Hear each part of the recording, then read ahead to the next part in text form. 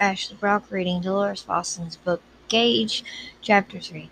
Lynette hadn't intended to blurt out her baby news. She hadn't wanted a soul to know that she was pregnant, not yet anyway, but she couldn't allow this man to use a tranquilizer or any drug on her. At this early stage of her pregnancy, she had no idea what kind of damage it could do to her unborn child. It might even cause her to miscarry. The man glared at her, and Lynette didn't know why her baby news would cause him to react this way, nor did she care. She was tired of fighting, tired of this man, and tired of the entire situation of a hitman in danger. If he was so determined to get her to safety, then Lynette was going to cooperate. Well, maybe. She got a chance to escape again, she would take it in a heartbeat. But she wouldn't do that if it meant further risk to her child. Didn't she reminded him when he just stood there looking at her? He tripped the sensor, remember? And that means he'll be here any minute. Shook his head. Shook his head as if to clear it and caught on to her arm again. Yeah, that was his only explanation for his extreme reaction about her pregnancy.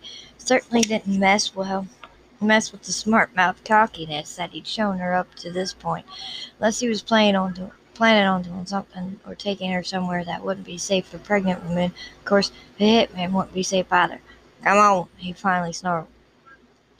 Turned out that surly tone was actually relief, sort of, but it was more relief when he caught onto her arm again. For a moment Lynette thought they might start running after all. A hitman on their tails wanted running, but he kept the pace at a light jog as they slogged their way through mud and grass. Maybe he was being considerate now that he knew she was pregnant. Or maybe things weren't as urgent as she thought. The slash of light changed her mind about the lack of urgency, robbed Lynette of what little breath she managed to keep. Headlights. No doubt belonging to Denton's vehicle. Well, they were Denton's headlights, all right, if this mouthy intruder had told her the truth. Lynette couldn't be sure about him. Something definitely wasn't right about it, but she didn't know what. Still, if he wanted her dead, he could have managed that before she even woke up. Not exactly a comforting thought. The headlights of the approaching vehicle suddenly went dark, causing her heart to pound even harder. Her intruder had no reaction, not even slightly tensed muscles, and she could tell that because he practically had her in a bear hug as they jogged. Denton's out of his car, the man mumbled. Lynette had no idea how he knew that, especially since they were a good 20 yards from the house and even farther from the road. Added to that, it was still pitch dark, but then there was another light, a tiny streak that had the man mumbling some profanity. He has a flashlight, he whispered, and he yanked her behind the nearest tree. He positioned her so that the front of her body was against the towering pecan. He pressed himself against her back, and he was big enough that he created a shield of sorts. They waited there. The seconds crawled by, with her heartbeat crashing in her ears and the rain swooping at them with each gust of wind. The man, her self-proclaimed protector, kept his gun ready and aimed, the barrel sticking out just slightly from the tree trunk. "It's Denton, all right," he whispered. Lynette tried to blink the rain from her eyes so she could pick through the darkness and see what had made the muscles in her protector's chest and arm turn iron.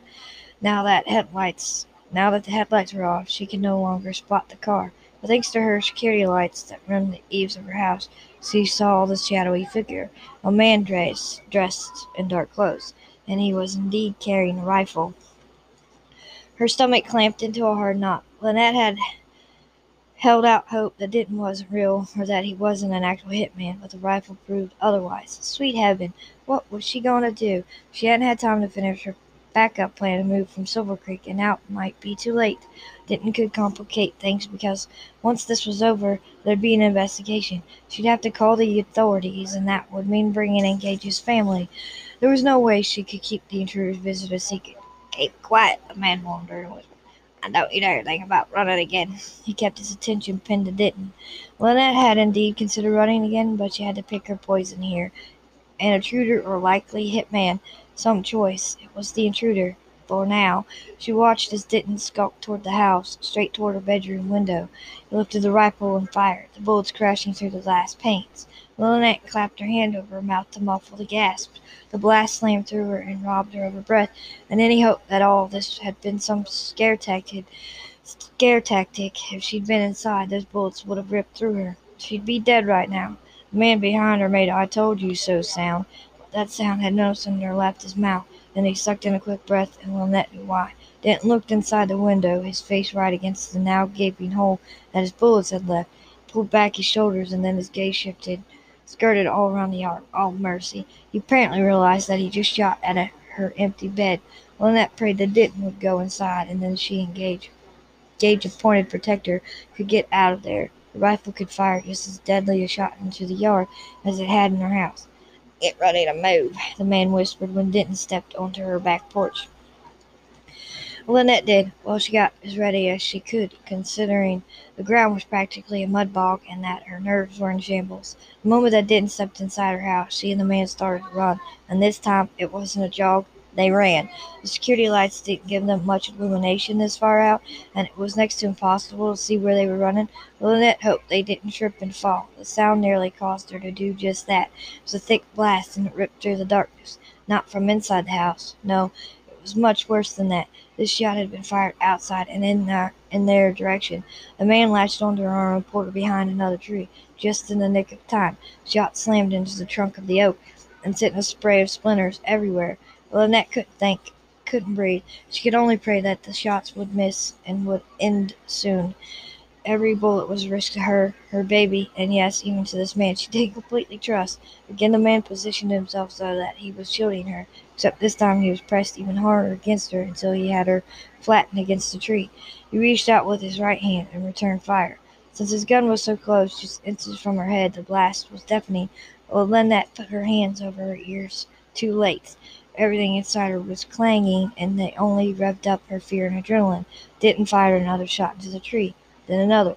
With each one, Lynette knew this nightmare was real. But why? Why had someone sent Denton after her? Yes, she looked into those business deals in her father's files, but she hadn't found anything that incriminated Patrick, Nicole, or even her father. She certainly hadn't found anything that would warrant her death, unless, oh God, was that it? Did this have to do with her pregnancy? Had her father learned the secret that she paid dearly to have hidden? If so, then Denton was the least of her worries. "Level your breathing," the man warned, "or you'll hyperventilate." Lynette tried to do that. She tried to stop herself from spiraling into panic, but it was hard to remain calm when this close to death. She died. So did her precious baby. "Stay ahead of me," he ordered.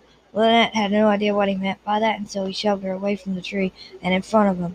He pushed her to start running again, and that's exactly what Lynette did. She ran with him behind her, once again acting as a human shield. Gage must have somehow convinced this guy to risk taking a bullet for her.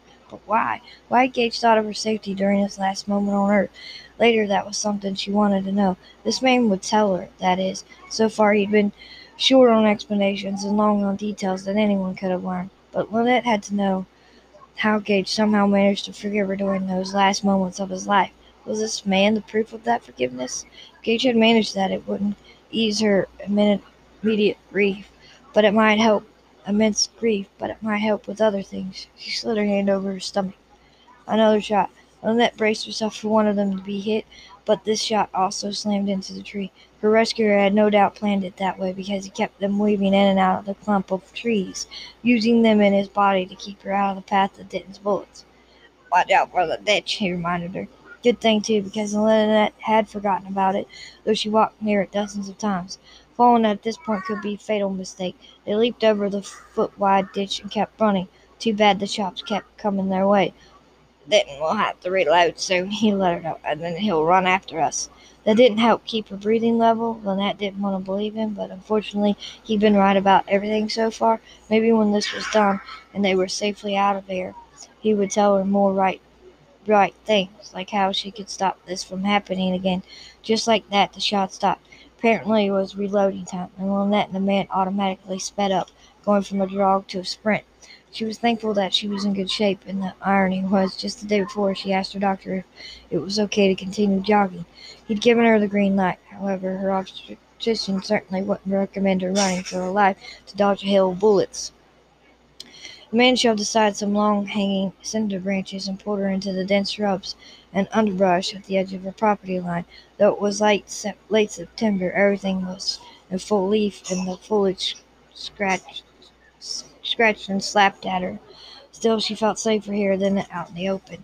Well, she felt safer until the shots started again, and yes, Denton was indeed following them. These shots were closer than the others had been. They broke through the wall of the thick scrubs, and Lynette spotted the dark waters of the creek curling around the rock and sandbanks.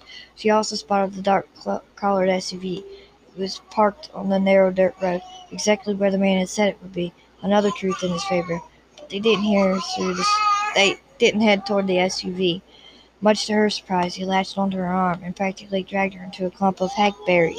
Lynette was about to remind him that the idea was for them to get the heck out of there, but he put his mouth right up against hers. "That's too close for us to escape," he whispered, positioned them side by side so that he had a good angle to view the dirt road in the SUV. "If I start the engine, he'll hear it." Lynette shook her head. "But you could drive out of here fast." In fact, she was going to insist on it. The farther and faster away from Denton, the better. "The road's too straight for that. Denton could and will disable the SUV by shooting out the tires, and then we'll be forced to get out while he still has a rifle trained on us." That sounded, well, logical, something she didn't want to hear right now. Lynette didn't want logic. She wanted to get out of there and away from the assassin trying to kill them. "Just wait," he added in the same hoarse whisper. "If Denton comes this way, I'll see him." He paused so long that it drew Lynette's gaze up to him. "I'd prefer him alive so he could tell me the name of the scumbag who hired him." Yes, Lynette had considered that, but it was something she needed to know. That was the first step in stopping this and keeping her baby safe. But would Denton tell them? Maybe this man pressed him, and Lynette didn't care how hard he pressed. She didn't care if he beat Denton to within an inch of his life. She had to know what had brought all of this down on her. So they sat and waited, with her breathing racing, her heart pounding, and the fear overwhelming her. She had to get out of this alive, because the hackberry trees were choked together. They actually created an umbrella of sorts, and they got a reprieve from the rain. His Stetson helped too, because she was tucked partially beneath its brim. Still, despite the trees in her trench coat, she was soaked to the bone because she hadn't taken the time to button up. Maybe it was the chill and adrenaline, but Lynette's teeth started to chatter. "Shh," the man warned. When the clattering only got worse, he hooked his left arm around her and pulled her inside his leather jacket and against his body. Instant warmth and comfort, something she hadn't expected from the stranger. Lynette drew her knees up to her chest and buried her face into the heat from his chest and shoulder. Didn't calm her exactly, but it helped. So did the fact that he had those diligent eyes trained on the area around them. The rain made it hard to hear anything, but she listened for any sound that might alert them that Denton was near, and she heard it. A snap, as if someone had stepped on a twig. The man no doubt heard it as well, because she felt the muscles in his arms tense just slightly.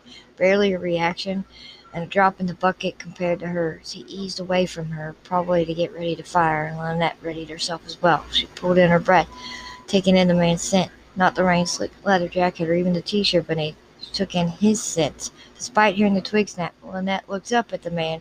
It was too dark to see his face, but she tried to recall every detail of it when she'd seen him in her bedroom. The wrinkles around his eyes, the gray in his beard and hair.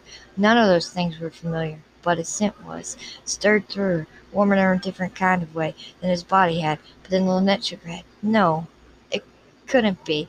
She stared at him, trying to see something in his face that would match the scent, but the sound had her attention snapping away from him. There was a rustling movement in the underbrush to the right, just a split second of a sound, before Denton came crashing through. Denton pivoted, turning that rifle right on them. Her heart stopped. Her breath froze in her lungs, but the man with the familiar scent didn't freeze. He bracketed his right wrist with his left hand, took aim, and he fired. He pulled the trigger twice, and even though Lynette couldn't see exactly where the shots had gone, a few moments later she had her answer. She saw Denton crumpled in a heap on the ground. "Ow," the man grumbled, kept his gun aimed at Denton, stood and cautiously went close to the hit man, bit down, touched his fingers to Denton's neck, and added another hail. "He's dead." Dead. Not exactly good news, because he wouldn't be able to tell them who hired her. As bad as that was, Lynette still didn't wish him alive, but she still did want something else. She had to know. Lynette stood and stepped from the cover of the hackberries. The rain immediately slapped at her, just as it was doing to the man in the black leather jacket and Stetson. She walked closer, and drew in his scent again. Oh, God. She hadn't said that out loud, but he must have sensed some change in her body language. "What?" he snapped, staring down at her. Lynette shook her head and stared back. She was terrified to speak, but there was no chance. She could stay silent and not ask the question. Gage? End of chapter 3.